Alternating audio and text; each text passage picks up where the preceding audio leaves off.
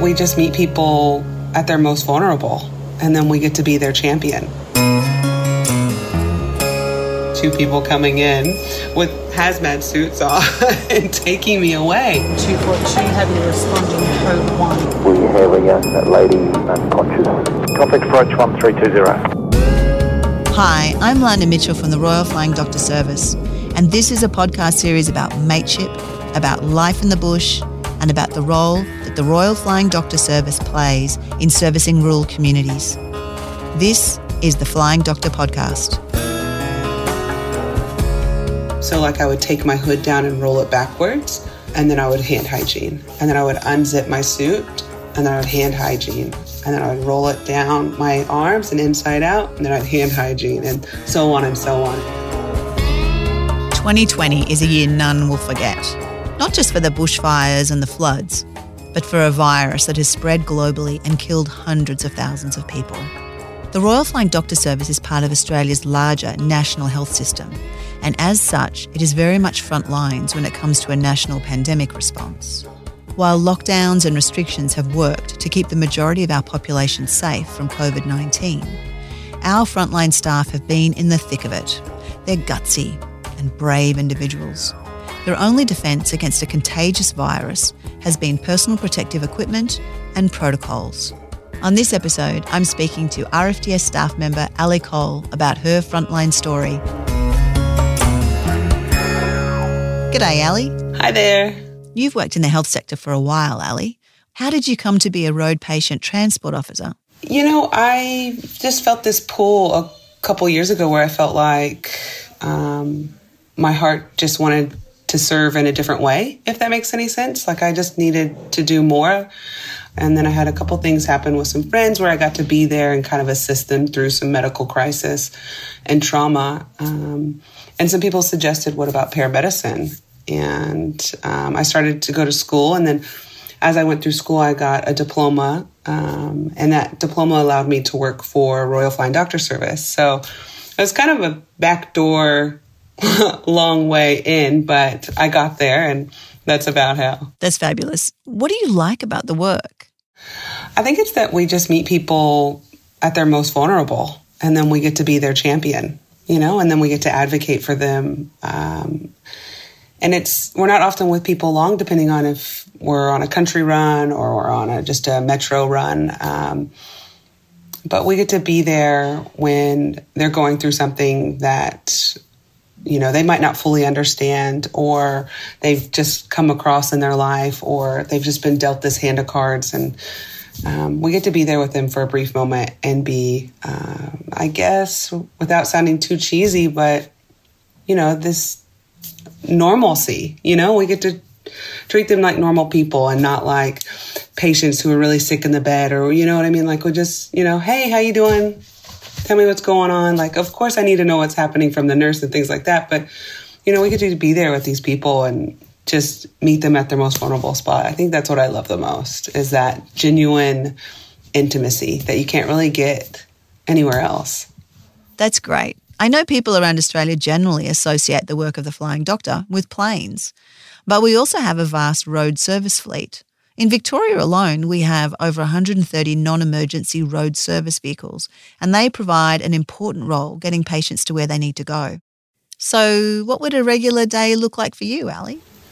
Well, I think that's the other good draw about this line of work, is there's no normal day. Every day is a little bit different. Even if you go to the same hospitals or the same places, it's all completely different every day. You just never know what's going to happen. But on a normal day, you come in, you do a truck check, you get everything ready, and then you get dispatched a job that could be from, my base is out of Essendon. So it could be anywhere from, the western suburbs to the east or wherever, like metropolitan Melbourne, or, you could head out to Sale for the day, or Shep for a quick run as well. And then once you're on the go, it's about you and your partner in the truck and building that rapport, because that's not always the same. And it's a new face next to you most days. And you grab a coffee on the way and, get some cheeky chat and how you doing going. And then you meet your first patient, and that's it. And you hit the ground running. And it's not even work, I tell you. Like most days, it's just driving around in a car with a few friends and having coffee in between. Really. That's great. It's pretty good. It's pretty great. Don't tell everybody or everybody's going to want to do it. Tell me about the people you meet and what you like about them. As far as patients go, they bring something different. It just is that awesome feeling of like, you can't judge a book by its cover. You know what I mean? You pick somebody up in a hospital and let's not beat around the bush. They look, normally down and out and a little rough, or, they've had a time, if you will, whether it be a surgery or just a dialysis or anything like that. And you get there and then you start talking to them and they tell you the coolest stories you've ever heard. and you're like, every day is the best book you've ever read. That's great. So in March, when the global pandemic hit, before we had cases in Australia, did you have any inkling that there was going to be a personal impact? I had no idea. I sound naive, but none of us really knew the impact that we were all going to feel. It's baffling to me. I feel very blessed and grateful that I got to work throughout it, because I know so many people say, oh, we're so grateful you're working. Oh, thank you for being on the front line. But I had it easy. I got to go out. I got to talk to people every day. I got to be in somewhat social settings. Yes, they were in hospitals and places like that, but I was able to get out of my house every day and exercise my social outlet, if you will. So I say more power to the people who stayed home, because that mental exercise is backflips I could never do. It's insane, But yeah, for me personally and my partner and our family here, it was hard. It's hard not to see people, and it was hard on the heart. It was easy on the mind to say, no, listen, we got to do the right thing. But it was hard on the heart for sure. At what point did the COVID response change the way things were done for you in your work? It changed really quick. It all started to happen. As soon as it hit hard and fast, I would say. I personally wouldn't say there was an ease into it for us by any means. And it was all trial by fire, especially PPE evolved as we were going through it. We got emails every single day, if not 3 times a day, from our managers, our general managers, from our dispatch, from ops, from everybody saying, okay, this is how we've got to do things now. This is how you need to do PPE. This is how you're going to decontaminate. Okay, wait. We're not going to decontaminate there anymore. We've got to decontaminate here. Now they've integrated these things and you can't park here at this hospital and only in this entrance. And those are just the little things that changed. But it changed every day, every moment, right from the beginning. It was incredible to watch. Now, obviously, you can tell by my accent I'm not from here, but it was incredible to watch Melbourne and Victoria just come together and work it out. You know what I mean? And this industry, it just stepped up in a way that it was beautiful to watch and to be a part of. I've never been so proud to be a part of a company before. Royal Flying Doctor Service, they did their best, man. And they transported a lot of COVID positive, and to keep up with everything that was going on and to relay that to all of us as well. And then to make sure we're all okay and safe and doing things. It was incredible. Yeah.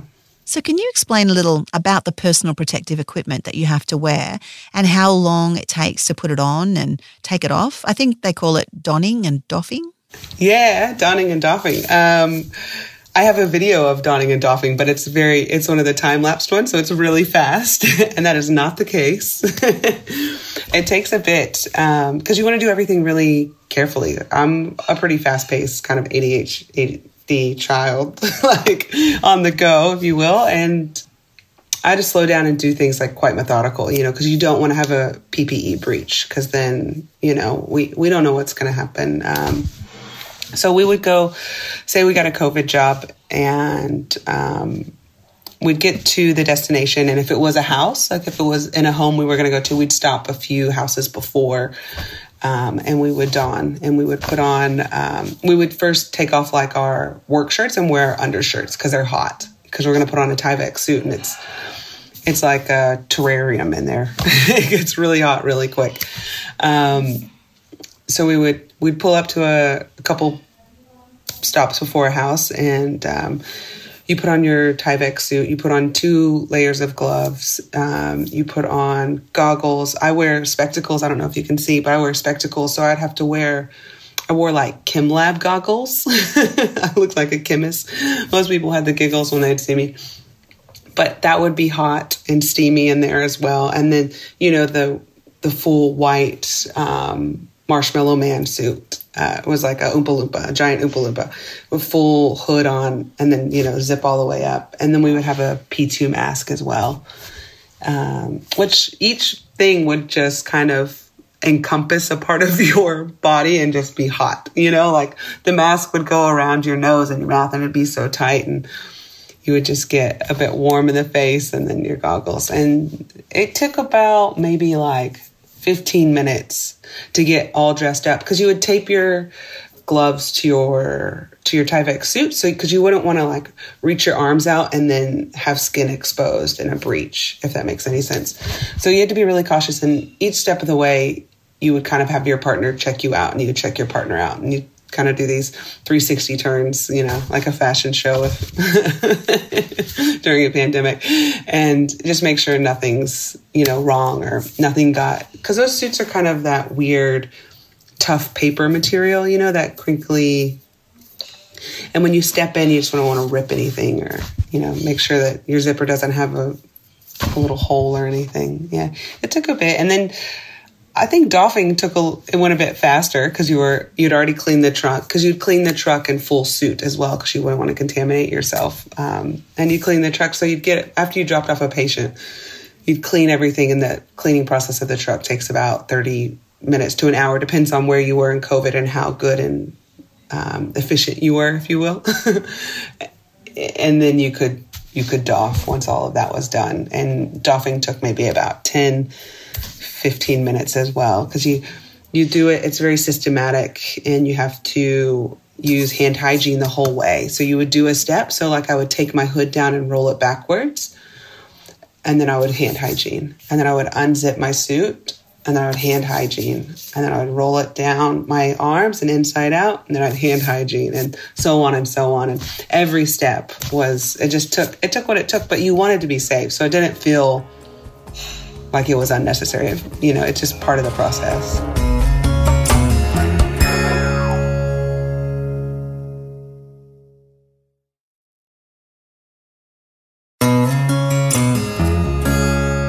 What happened is the Melbourne outbreak developed, and you suddenly found yourself on the front lines and doing 5, 6, 7, 10 transports a day of COVID patients. It was the normal. It was the absolute normal. That was the day on the job. You prepared for it. You did it. It was what it was. And you did it. Patients don't lose who they are, and you don't lose who you are in the job role. Like I'm still trying to connect with this person and still trying to be the best person I can for them in those moments of dark times, because they're far more scared than anything, like, yes, I'm scared to get it, but I've got 18 layers of PPE on. I'm going to be okay, I took my cautious time so I could be there for somebody else. Yeah. And how do you comfort someone who's scared and being taken to hospital when they have COVID? What do you do to reassure them and assist them? I just had to trust, what the people above me would say, and I had to trust my PPE, that was it. That was my line of defense.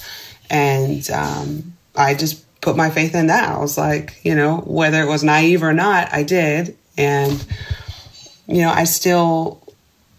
I would grab their hand, or I would, I created that. People were afraid to touch. So physical intimacy, it's simple. And I would just maybe put my hand on theirs and just be like, have a chat. Maybe not even talk about COVID to them, just talk about whatever. Or if they wanted to just rest their eyes, I'd just sit there and be with them.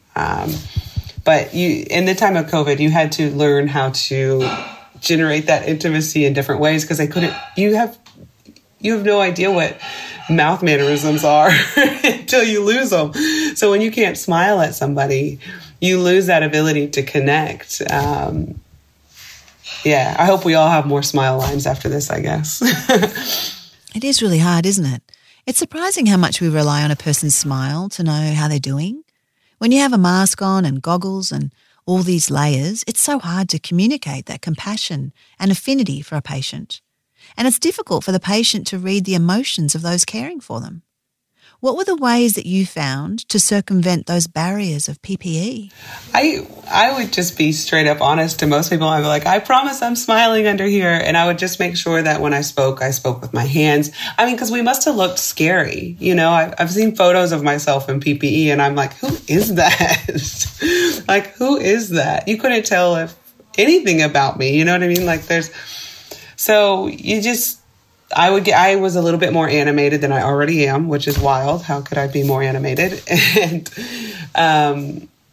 you spoke loud enough to get through the barrier of the mask, to get into the ears of whoever needed to hear you. And you just spoke with love pretty much. And I know that it sounds cheesy, but just to simply put your hand on their shoulder or arm and be like, oh, okay, or like explain what you're going to do or like how you're going to get out of there or, the next steps into getting onto the stretcher or, to just create that connection in that way was I feel like a lot less scary for them, because I just can't imagine seeing two people coming in with hazmat suits on and taking me away. That would be the scariest thing ever for me. So it was crazy communication, like letting them know step by step what we wanted to do, how we were going to try to help them, if there was anything that they needed from us, and then just letting them know that we were happy to be there and happy for them to be with us as well. A lot of people had that, like, I'm so sorry. And you just wanted them to know that there's no sorry. This is what we're here for. You're doing the right thing. Yeah, well, Victoria has luckily come through several horrible months of lockdown and quelled the outbreak and dealt with the hotspot. They say that what doesn't kill you makes you stronger. Do you think that's the case for you, Ali, that you've come through the COVID-19 firing line and come through even stronger? I would like to say yes, but I also feel so fortunate how everything went has gone thus far with COVID and work that I just did what I was supposed to do. I don't know if I'm a stronger person for that or not. I feel like that's just anybody would have done it if that was their position to do that, and I feel like everybody did their part, whether they stayed home and worked from home or they got up and they were a nurse and they went to the hospital every day, or if they were a doctor, or if they were a delivery person, or if they were a courier, or if whatever they were doing to even help those in this industry, fulfill whatever COVID needs were. I just feel like we all just kind of did what we did together. I think, if anything, as a collective, people are stronger together. Me as an individual, of course, I love growth. I'm a bit cheeky and dorky. I love the idea of growth and becoming better and all those things. But no, I'm just happy to be a part of. Due to the work that you've done in the last year or so, you've probably had more experience or contact with COVID-19 than the average Joe. Do you have any advice about how to keep a chin up when it comes to COVID-19? Just shining light on where we've come is a really good chin up. We've gotten through the thick of it, and I think that we can get through anything, now together as a whole. Just to point that out, that how awesome we are together and that nobody can do it alone. We can all do it together. I think that's really insightful, actually. It's really been such a group effort from government, industry and community to tackle this virus head on. And I'm really heartened that all of us, together, have been able to hold this virus at bay. Thank you so much, Ali, for giving us insight into your life on the front lines of COVID-19. I honestly don't know if I could do the work that you do, and your strength, resolve and advice has really impressed me. So I'm so happy we have people like you on the front lines of the RFDS. Stick it out and keep doing the wonderful job you do, and thank you, Ali. Thank you. Thank you so much for having me. I feel humbled and I appreciate it. The Flying Doctor podcast was presented by me, Lana Mitchell. If you enjoyed this podcast, please share it with someone who you think will love it too. Thank you for listening to the Flying Doctor podcast.